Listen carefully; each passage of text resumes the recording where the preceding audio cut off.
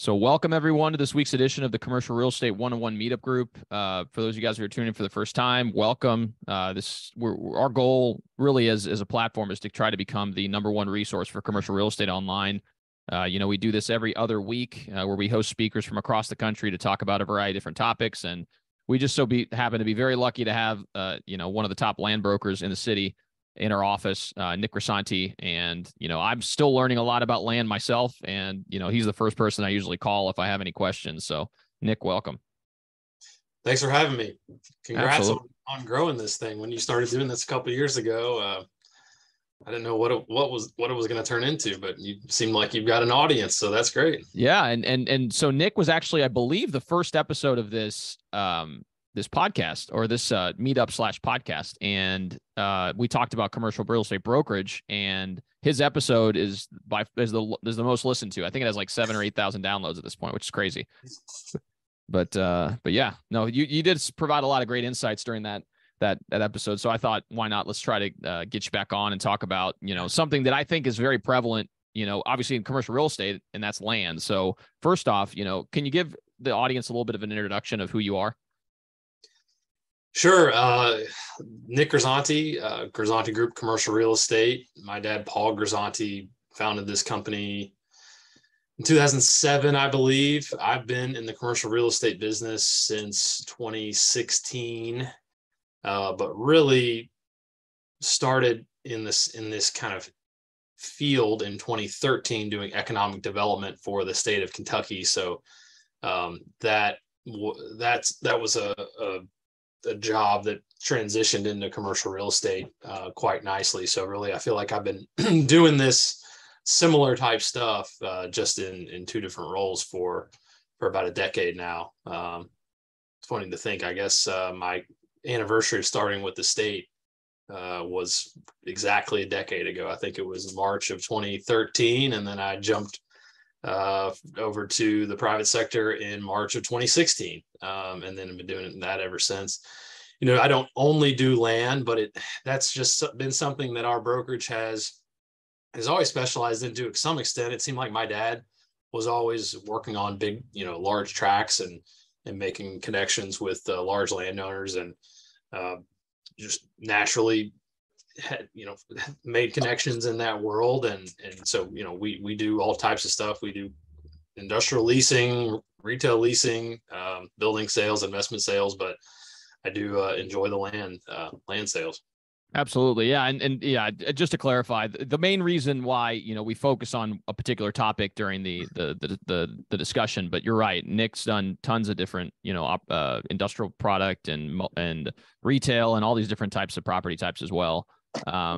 And then on the economic development side, which is something that I found extremely interesting. I mean, you would work with people who are looking to relocate to Kentucky or maybe establish a business in Kentucky, and you'd take them to different sites and try to work with the state in order to create these incentive packages to kind of incentivize them to locate. So, I think from a site selection standpoint, this is something that you've been doing for quite some time. So. Yeah, no doubt. There's a lot of what I do today that was very similar to what I did when I was working at the state. You're running companies around to different industrial parks, and I work more now with sellers.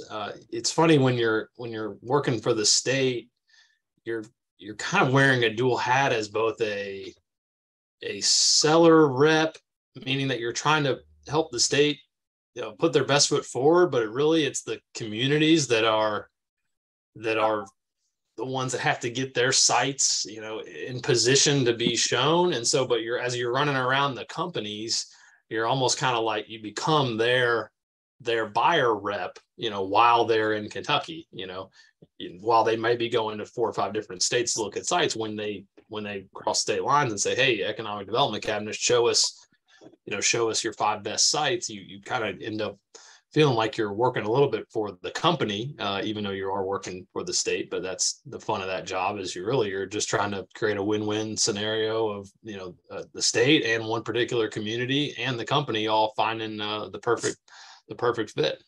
Definitely. No, for sure. So one thing I'm kind of curious about, you mentioned that you work primarily with sellers of these large tracts of land. Obviously you've built a lot of relationships with developers, not just locally, but also, across the country that are looking to build stuff in Kentucky. One thing I'm kind of curious about is, first starting off on the business owner side. So, I'm sure this has happened to you in the past where you may have a business owner that, they've operated in the space for quite some time and maybe they're now looking to expand and they say, well, let's see if we can maybe just build our own building or, do something like that. What are some of the things that they should consider prior to taking on that route, I guess, or taking that route? Yeah, it's going to take longer than they expect. That's the first thing I usually tell people. Land development is never quick, especially if you're starting from a site that's not zoned.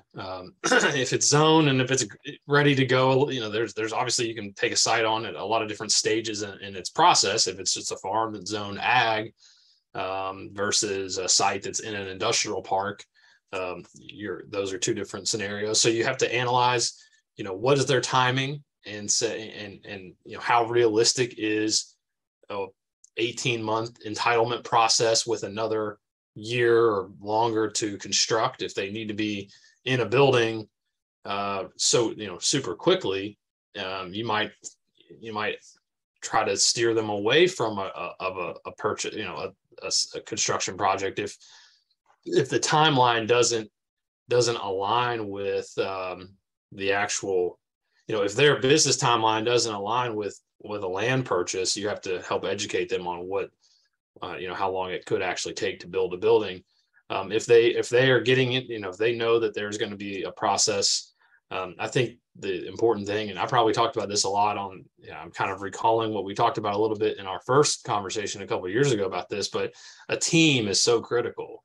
You have to have a good land use attorney. You have to have a good, some attorneys do both land use and contracts, and sometimes people split that up and say this attorney is going to do just my land use stuff and this attorney is going to do just my contract work. And some attorneys specialize in one or the other and don't really cross over into the other. So you might end up working with two attorneys on a deal. And then a good civil engineer and, a good contractor to help in the early stages. You're going to be bouncing ideas off contractors and making sure you have pretty good budget numbers and stuff for this building. And then the engineer is really going to be the civil engineer is going to be the key for figuring out, if a site is actually buildable, floodplain, wetlands, all the different hair that could be on a property. Usually it's a good civil engineer that helps tackle a lot of those items. So yeah, building the team is critical.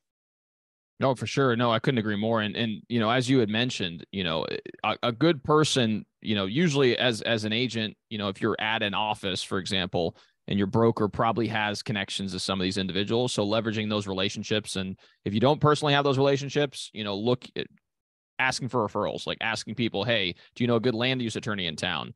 Someone who understands the rezoning process. And we'll dive into this later in the podcast, that rezoning in our jurisdiction is going to be different than someone in Chicago. Then it's going to be different than someone in New York City, and maybe even parts of the city, depending on what jurisdiction controls, how things get moved. So it's all these different moving parts that you need to consider prior to doing so. And obviously on the build side, I've had several business owner clients of mine that I've worked with that are like, oh yeah, like, we're paying XYZ amount of rent. I think it's ridiculous. I want to be able to own what I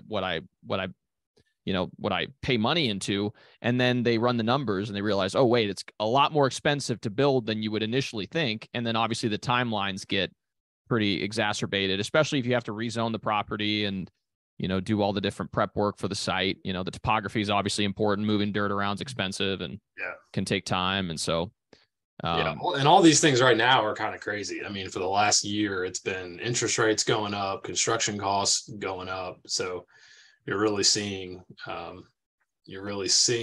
new construction. It's never going to get cheaper, but there's been a real acceleration of cost of new construction in the last few months and year with interest rates and construction pricing. Some of the things have come down that were crazy during COVID, like timber, lumber, but in general, the prices are sky high. Someone told me recently that I was visiting a site with some clients that are in the process of having a building constructed for them, and this contractor told me that a cubic yard of concrete And this is just materials, not poured and finished, just the material itself. It used to be $80 a cubic yard. Now it's like 130 or $40 a cubic yard. So you're talking like, a 60 or 70% jump, just over like a 4-year period. So that's just one little example of many, many examples within a building that have made costs get really up there. Absolutely. And imagine what that does if you're building an industrial building, you're pouring the foundation. I mean, that Yeah, obviously you're building hundreds or even a million square feet these days in some buildings. Yeah, it really goes up. Yeah, of course. So on the development side, which is something that I know you've done quite a bit of, obviously through your experience all across the city and really surrounding counties as well. So, on the development side, I guess is the analysis a little bit different? And then maybe if you can touch on maybe a recent deal you did to how, you were able to kind of understand how to make it work on that front. Yeah, I'm not a developer, and I've learned enough just to be dangerous. I guess where I've kind of found a niche is knowing enough about development to help educate sellers on the pain points and just the things that are going to drive a deal to help sellers understand whether a developer is actually legit in what they're telling them about their site or not. So I think while I do a lot of different stuff in real estate, if I had one particular niche, it would probably be being pretty good as a go-between I don't want to say like the uneducated seller, but just the layperson seller that's maybe not in the business day to day, and the end user and the developers. So I've become pretty good at working with those sellers that just have this piece of dirt from, they bought it 10 years ago, or it's been in the family for 100 years, or anywhere in between, and they just know that the progress has come to them. And now how do I make this this site, how do I get the most out of this site? And an example of kind of what I'm talking about recently is I have a 30-acre parcel, and it's kind of in an industrial corridor where it's pretty quickly developing around it, but it's not zoned. It's zoned ag, but it's close to an interstate. And it has some pretty good industrial potential, but it has a lot of hair on it. It's very much in the floodplain. It is got a blue line stream that runs through it. All these things really add up on cost for a developer. And so we recently put this property under a letter of intent at a price that was pretty far off from the original listing price that I had it at. We've brought that listing price down once with an adjustment, and then even the contract price, ended up going a decent amount lower.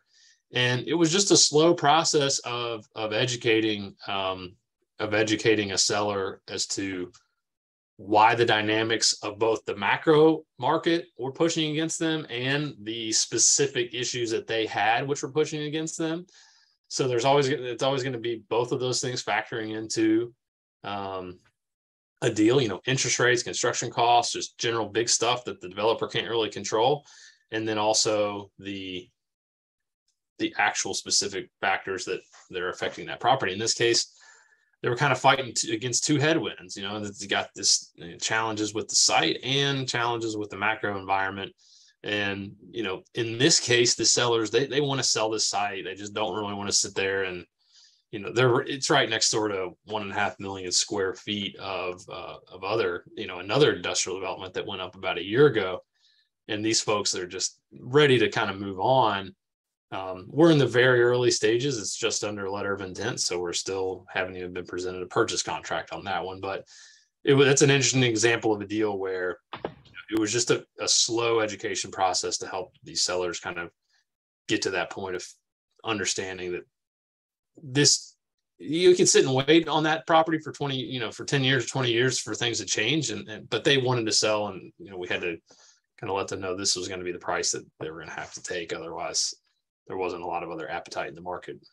Yeah, for sure. And I think, like you said, it's the education piece that comes into play. And obviously thinking like a developer. You had mentioned some of the things that developers look for as they're analyzing these sites for development. I mean, obviously developers have to make a profit, so they Yeah. have to be able to justify whatever the land acquisition cost is going to be. And then as you factor in construction costs, and as you factor in, all these other debt cost over the course of, holding the building without actually having rent coming in. And then ultimately what they can get in rents once the project is complete. And it's kind of just like a back of the napkin type analysis, trying to get a figure and say, okay, what can I pay per acre for this site if in fact we wanted to move forward with it?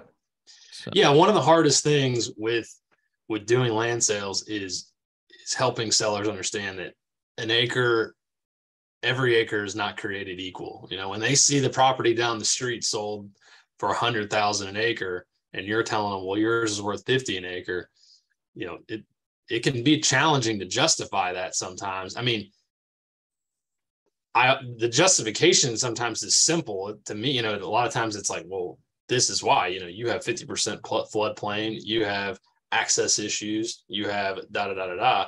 But convincing a landowner that their price is not as, when they're seeing other people around them sell for other prices. So that's a big part of my job, is just analyzing, why a site sold for a certain amount, and was it pad ready? Were there sewers already there? There's so many things that go into the value of a site.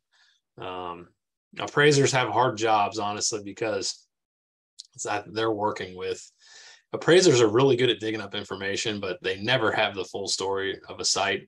And I've seen, I always am very helpful to appraisers, and they can be helpful to brokers as well. But sometimes they can have to work in an information vacuum sometimes, when they're not factoring in things that are really adding or taking away value from sites. So that's an interesting side tangent of this whole conversation, but made me think about how sometimes appraisers don't know the whole story. Yeah. Well, it's hard, right? Because I mean, obviously I feel like it's a lot easier to appraise a building, for example, that you have the square footage available, you have an idea of what the condition of the building is. And even if you don't have a lot of around to be able to reference, at least you can get an idea of what replacement cost is, whatever else. But with land, like you said, I mean, if there is hair on it, like the blue line streams and, topography's off, like how does that affect the value of 1 acre versus another? And one thing I'm kind of curious about is, you had mentioned that not all acres are created equal. Obviously, I think that is definitely true. And, you've had situations in the past where you have like a 6-acre parcel of land, and maybe you get approached by a buyer and says, hey, we only want the hard corner. We want 2 acres of that 6 acres. What are some of the things to consider prior to just saying, oh yeah, we'll go ahead and do that? Well, I think if you're a seller in that position, you have to be careful how to play it, and you can actually help yourself by selling off the corner if it's the right user. And like, for example, I have a property in a market here in Kentucky. It's just south of Louisville, called Mount Washington. And it's a very nice, I'd call it a bedroom community of Louisville. Lots of new houses being constructed, nice commercial center. And I've got this 10-acre site there, and it was 10 acres, and the owner wanted to sell that all as one piece. But he is I would say he's on the savvier in terms of sellers. He's not someone that just sat on this land and wanted just to sell it and be done with it. He wanted to sell all 10, but was also experienced with some land development of his own. And so at some point he said, rather than selling the 10, I think I'm going to develop a little commercial subdivision here, a little commercial development. And so the first parcel on the corner, we got under contract and sold, and a Wendy's is there now. Well, that's a very nice, recognizable national brand that really enhanced the whole development. So he wanted to sell this 10 acres for, I think, 1.7 million. So like 170 an acre. And now we're selling sites there for $500,000 an acre. And that takes patience on his part, and it takes investment on his part to do utility work and bring roads into the site. But when it's all said and done, I mean, I think he's already made well north of the 1.7 just on 4 transactions in the 10 acres. And I think we've got, 4 or 5 acres left there for him, that I'm still selling. So once we sell that, he'll have probably tripled the 1.7 that he was originally looking to sell this when it was raw dirt. So that's just that's a good example of how, being willing to subdivide a site can very much favor a seller if they have the experience and the patience. Some sellers want nothing to do with that. They're just like, I inherited this 10 acres from my dad or, my parents, or I bought this 20 years ago and I just wanted to wait and sit on it, and I'm not going to sell it till somebody comes along and makes me an offer for the whole thing. And neither of those approaches is wrong, but you can enhance your value by subdividing. For sure. And obviously, like you said, not all acreage are created equal. Obviously Mount Washington has been booming over the last several years. So there's a lot of growth in that corridor. It's very highly trafficked as far as retail is concerned. So, it probably was a good candidate for something like that. And I'm sure you would agree that in certain situations, maybe it's not necessarily worth the expenditure, but in the case of this parcel, of course it was. So that's awesome.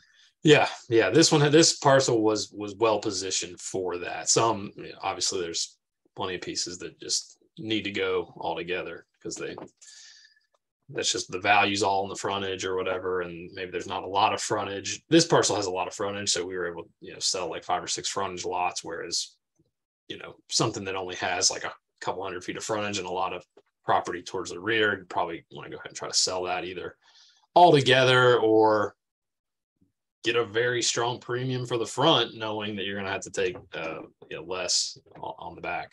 For sure. No, that's a great point. So one of the big parts of development is obviously, you can buy land that's already zoned. That's obviously a very, a great thing to do if you can do it. But there's a lot of sites, in particular those that are in the path of progress, that aren't zoned properly for their quote unquote new highest and best use. Because 20, 30 years ago, maybe that was, like your example of agricultural land, for example.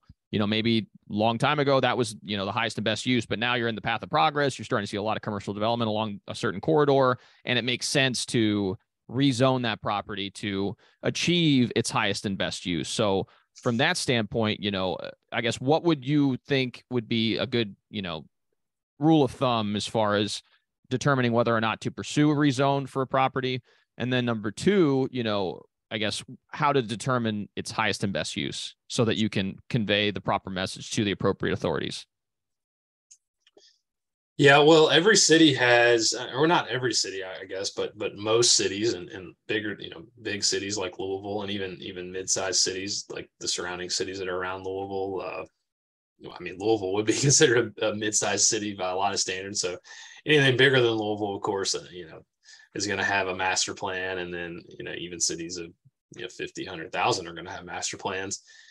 And that's a good place to look at first, because if a property is shown in a master plan or a comprehensive plan, is what a lot of times are called, as being in an area that the city planners want to see as this, certain use, but it's still zoned. Let's say it's in an area that they're basically saying we are open to this area being industrial. We're open to this area of being retail or mixed use with apartments and retails and higher density residential, but the property is still zoned single family, or even less than that, zone ag.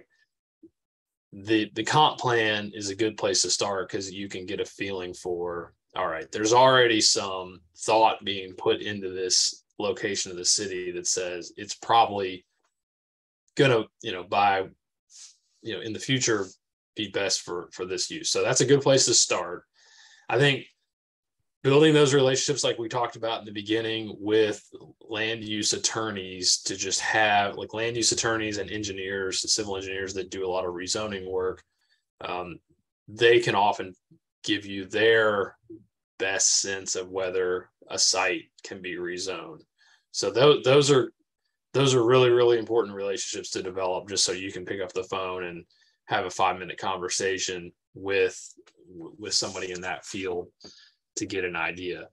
And then the other thing that you may want to do is just like a canvassing of the neighbors around the property.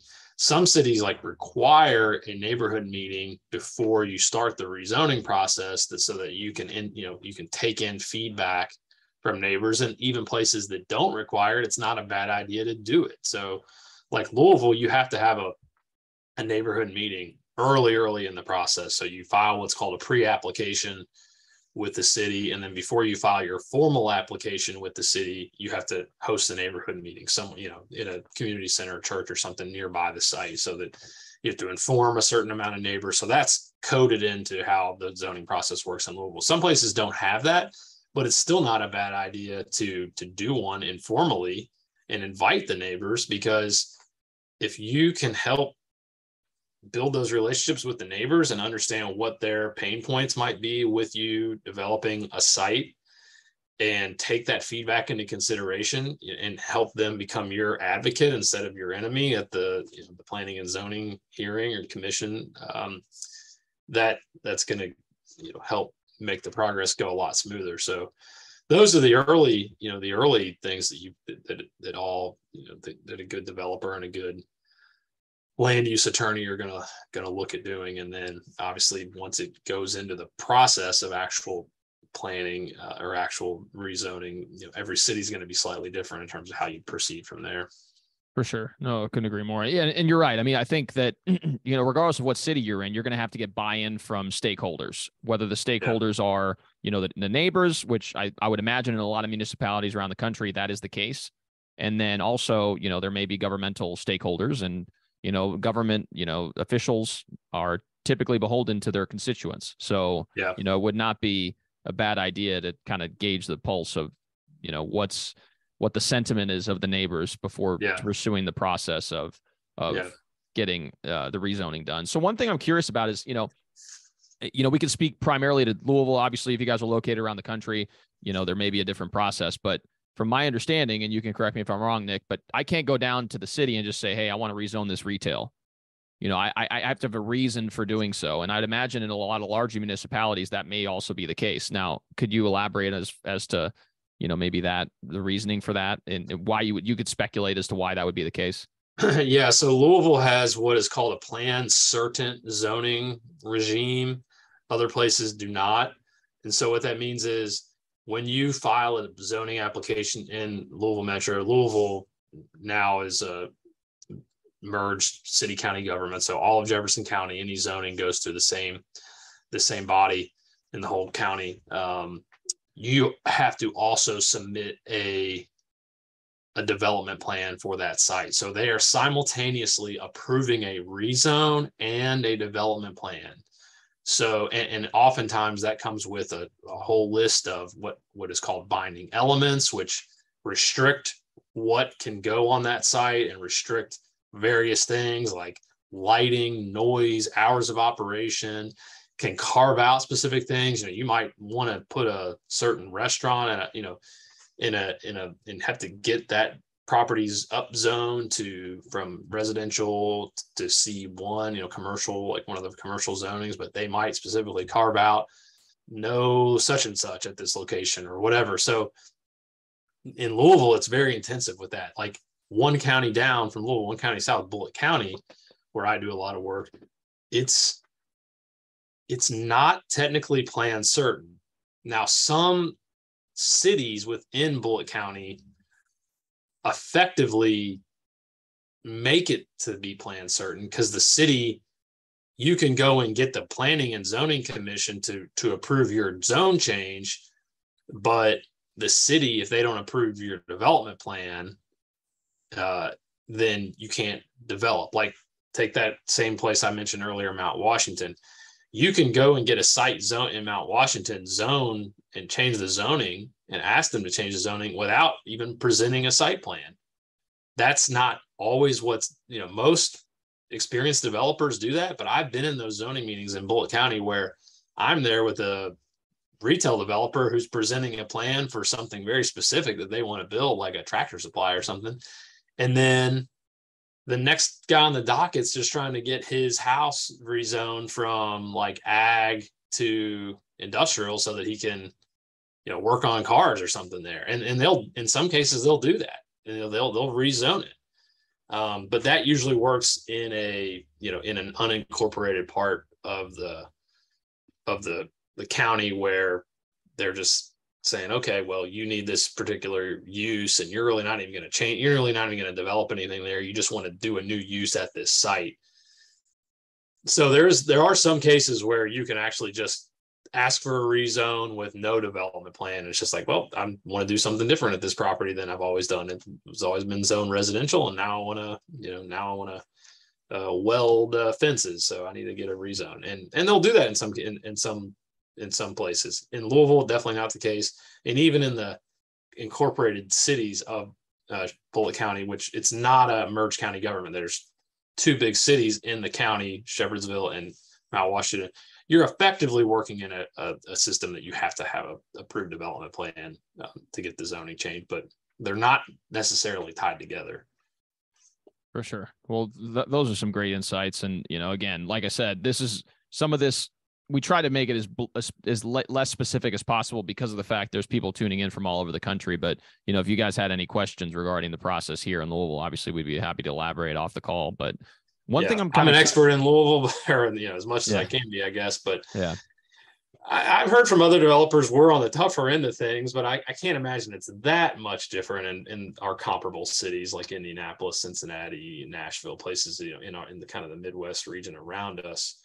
Probably even more difficult in places on the coast, like San Francisco and other other cities where you hear a lot about how there's major fights happening between developers and neighbors, as they're trying to address affordable housing crises and stuff like that. So Louisville's probably somewhere in between, although I do hear from developers who come out of Columbus and Indy and these places that kind of are Midwest peer cities that are like, man, Louisville's a tough place to develop. So we probably have a little bit more of a elongated process, but it's probably mostly just a timing thing. I would think the process is probably pretty similar, but it's just maybe our city government is understaffed or something.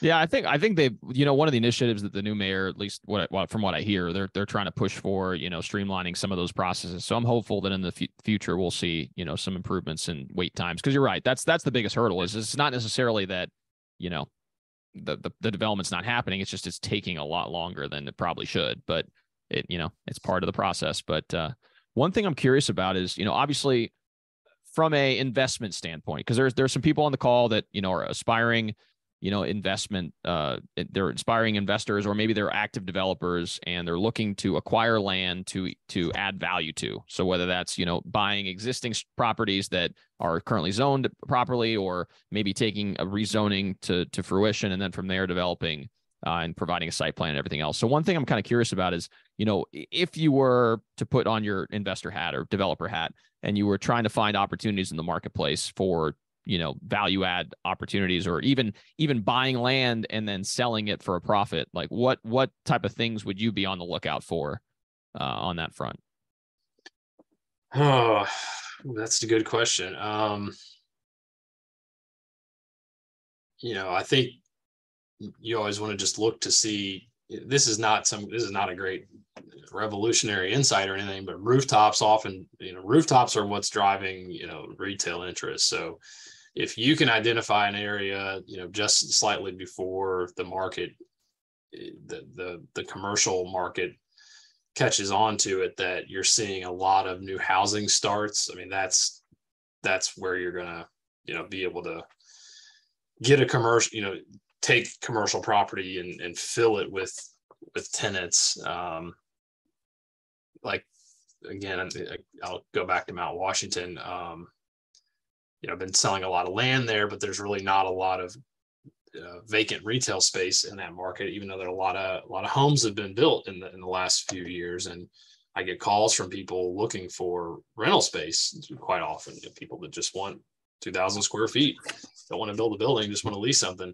And so my client that has been doing this land development and selling sites down there is actually going to move forward with a 12,000 foot, neighborhood retail center. I think it's a great time for him to build right now. I mean, even in this, rising interest rate, rising cost environment, I think he's going to do well with that center. I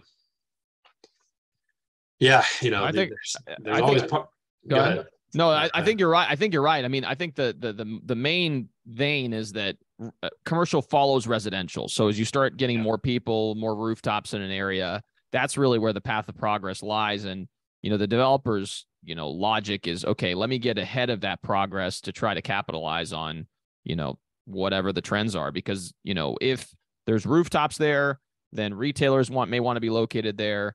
On the industrial side of things, you could probably speak more to that, but it seems like if you're well located as far as, access to major roadways and, rail, potentially rivers or other arteries, then you may be in a better situation. And obviously reviewing the plans for the city. I mean, I'm sure that sometimes the city will tell you, hey, we're looking to potentially have more, XYZ in this area.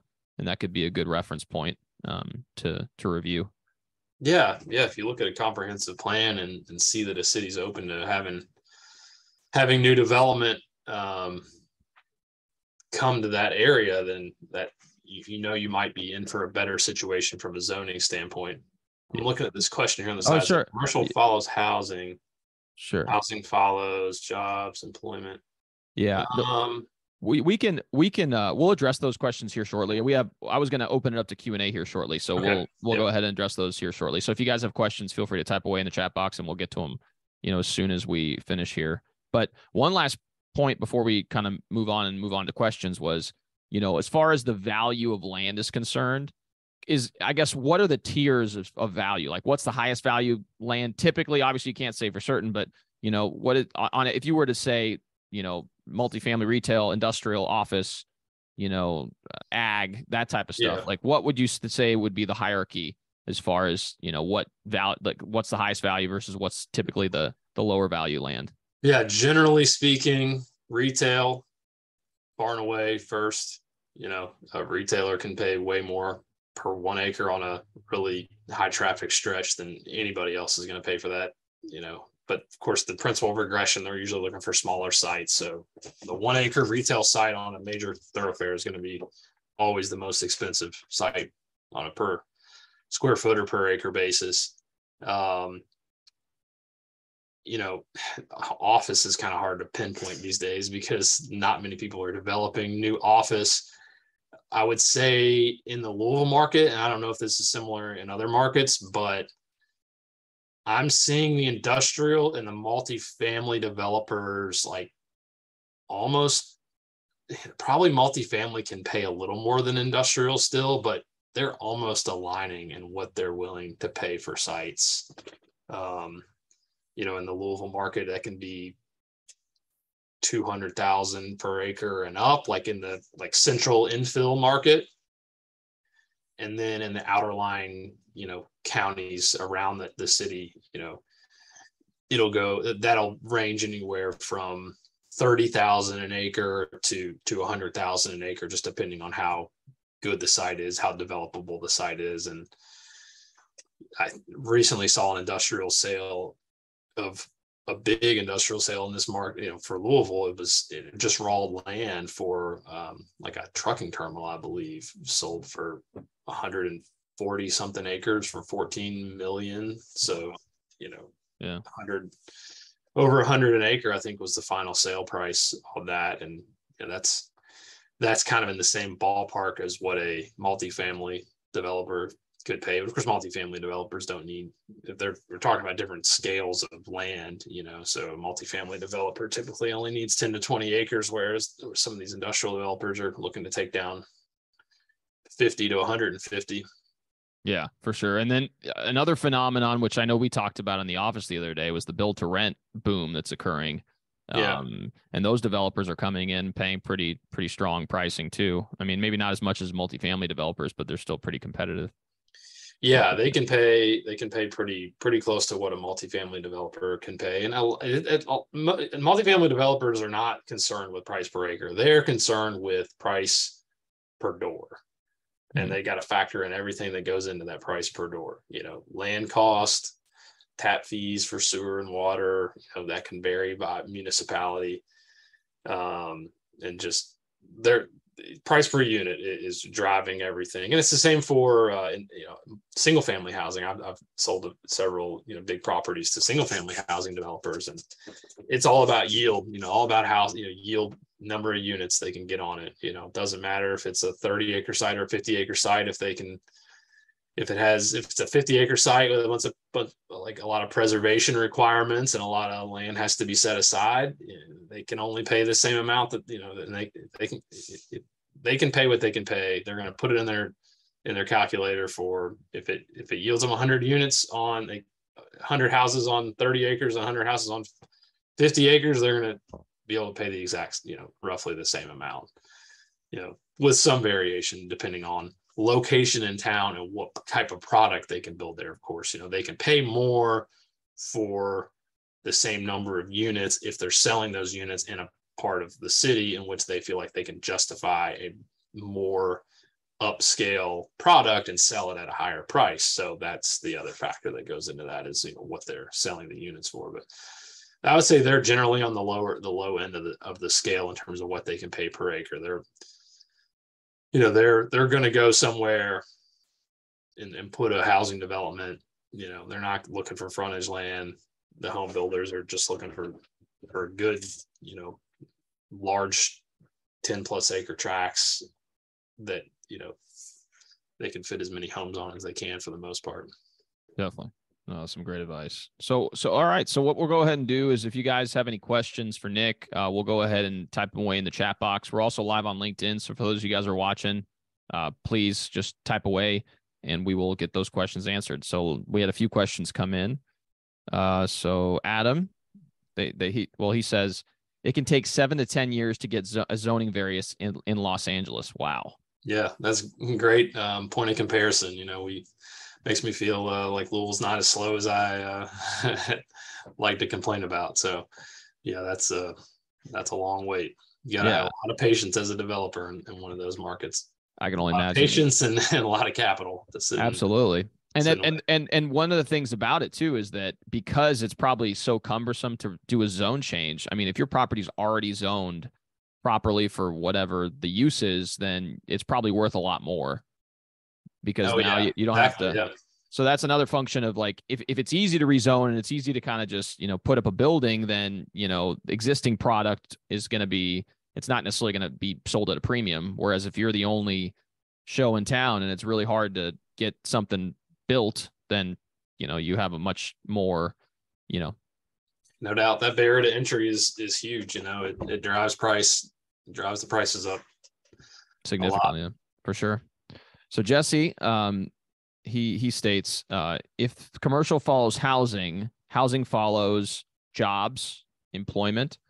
That's a great question. So, I guess what he's asking is, what does housing, like, what is an indicator of housing development in an area? Mm-hmm. Yeah, I think you're spot on. It does. It follows jobs and employment. I mean, I recently became a CCIM, which is this designation that commercial brokers get. I think Raphael's working on his as a certified commercial investment member, and it's an organization. It's a good organization that a lot of commercial brokers become members of, and you go through this process of taking classes and taking a test to get the designation. But one of the things that I remember studying during one of the classes is about base employment, and base employment means a job that is basically creating other jobs because it's there. It's a job that is what the product that job is making is being sold not just in that community but around it.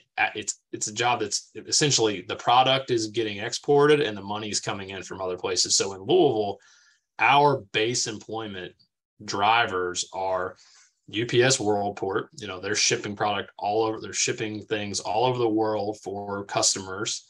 And so everybody that works at UPS is a base employee. Ford Motor Company, we have two big plants here in Louisville.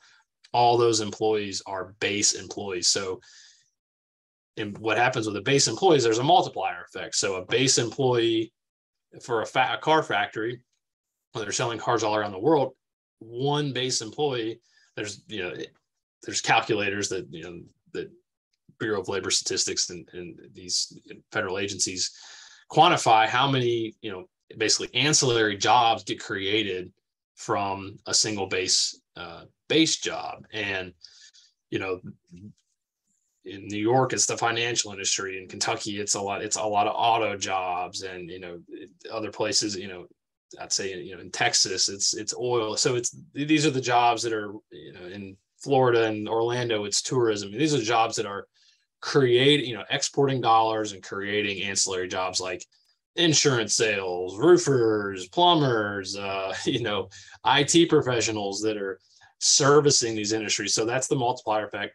And that definitely is where, housing typically follows base jobs.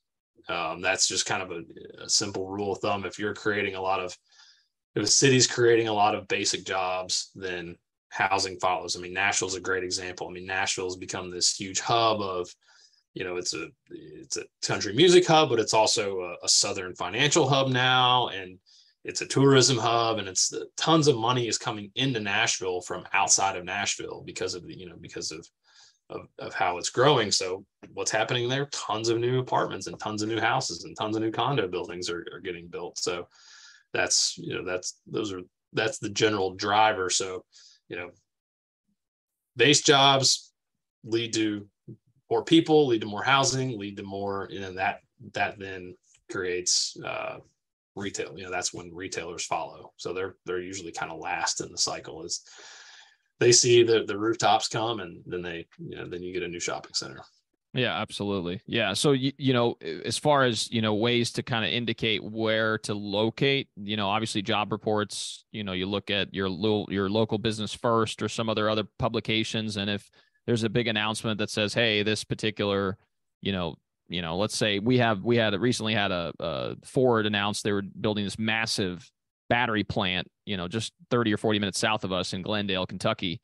And that's going to bring, over the course of a 5-year period, 5,000 jobs to the area. So you can imagine that surrounding that facility, you're going to need, a bunch of services. You're going to need, people who, different types of things. You're going to need retail. You're going to need, a bunch of restaurants. You're going to need housing. So there's ways you can calculate to say, okay, if they're bringing this many jobs to the area, what type of, influx of population is going to come in? And that's where the EBM comes into play. And then you go revert back and say, okay, well, based on this amount of people that are moving to the area, how many people are within a household? And you multiply that by, the total number of jobs created. And then you can determine, okay, if there's going to be 50,000 people, as an example, I'm just throwing out a number, then, what's the current inventory?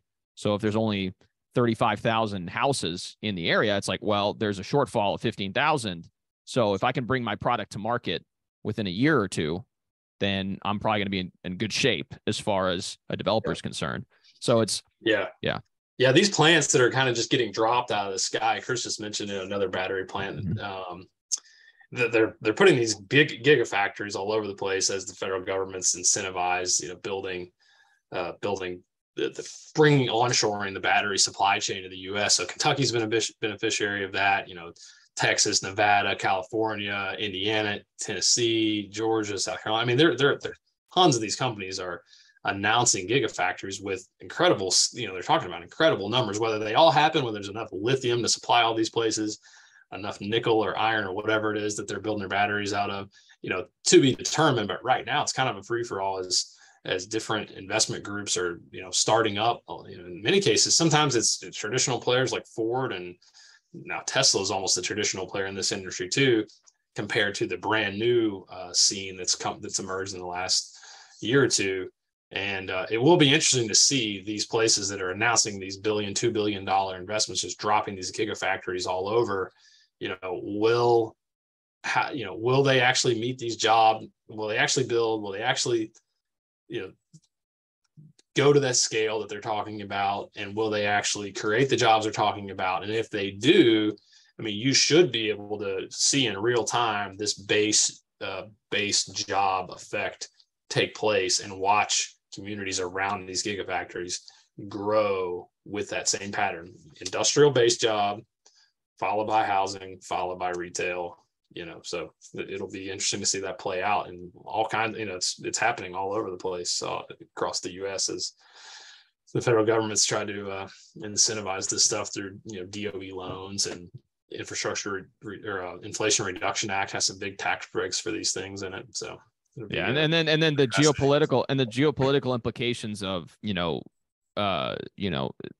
obviously disease, COVID shut down supply lines across the world. You have the geopolitical impact of, war potentially. So a lot of these companies are starting to reconsider how they're approaching their supply chain, and, reshoring is occurring at a much more rapid rate. So you're probably going to see a lot more companies determine, okay, well, maybe it's better for me to, instead of expanding or creating a new facility in Vietnam or some of these other countries, maybe now we can reconsider it and we decide to do it in, our backyard. Yeah. For a variety of benefits. So one thing I'm kind of curious about, actually, we're going to go next up.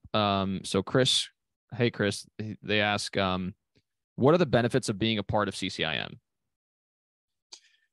Yeah, so I mentioned CCIM. Raphael, as he's getting ready to sit for his final exam here soon, so he'll be becoming a CCIM as well.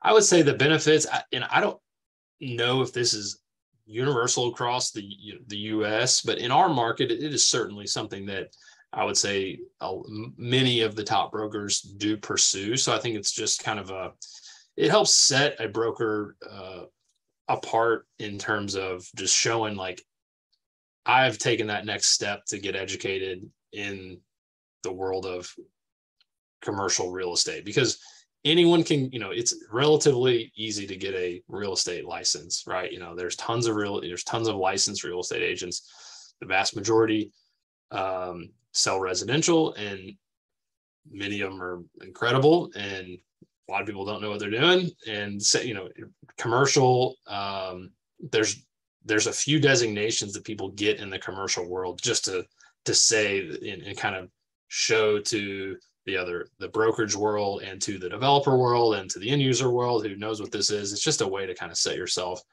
apart.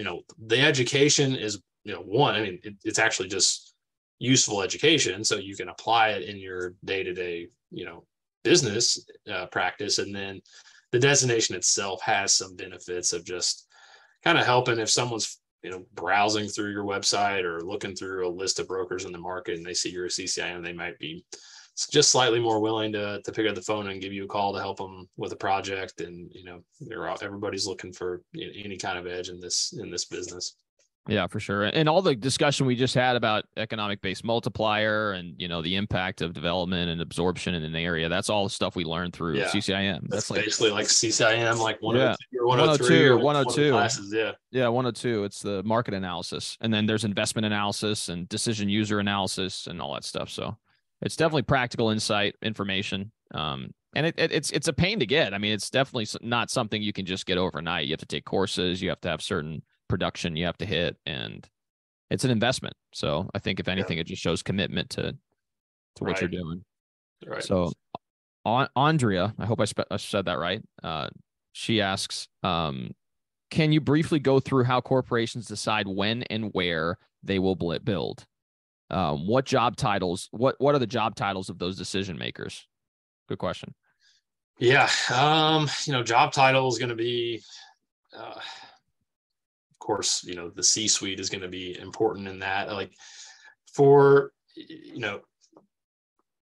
I guess this question we answer a couple different ways. One, like the office or the people that create, I guess, like the base jobs or the salary jobs or the blue collar jobs, they're looking at, the company's need to expand and to satisfy the workforce, or, they need it. They're talking when they're making a decision on when and where to build, that's like, well, we need to put a battery factory somewhere. That is that's a decision they're going to scour the whole US. And then on kind of the other end of the spectrum, you can, I'm thinking about like, a Jimmy John's or a McDonald's or something, when they're going to be kind of following those housing starts and stuff. So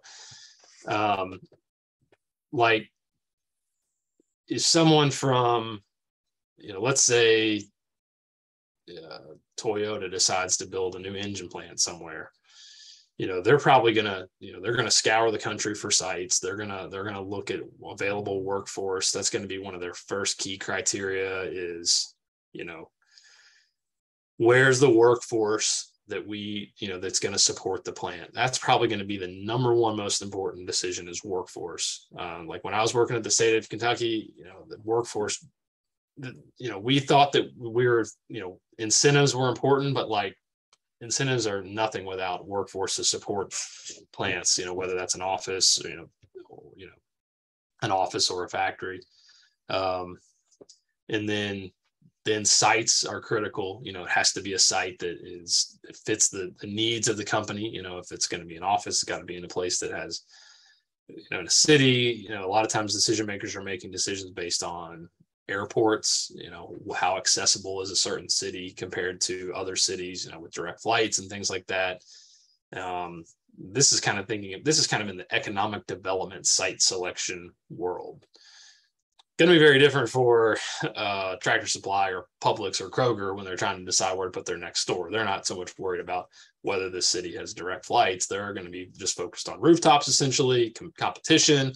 They're going to be looking at what their competitors are doing in terms of volume of business and making, seeing like right now, Publix is the big grocery store chain is coming to Kentucky. They had not been in this market. They're a Southern company with tons of stores throughout the South, Georgia, Florida, all the whole, South Carolina, the whole South, and they're making a play into Kentucky. And I can imagine one thing that drove them here is they're probably doing industry analysis and seeing that Kroger was making really good profits in this market, which is one of the, really had Kroger dominates the grocery market in Kentucky. So Publix probably saw that and said, hey, there's dollars to be had in that market. Kroger is making, huge profits here. So, the decisions are going to be different.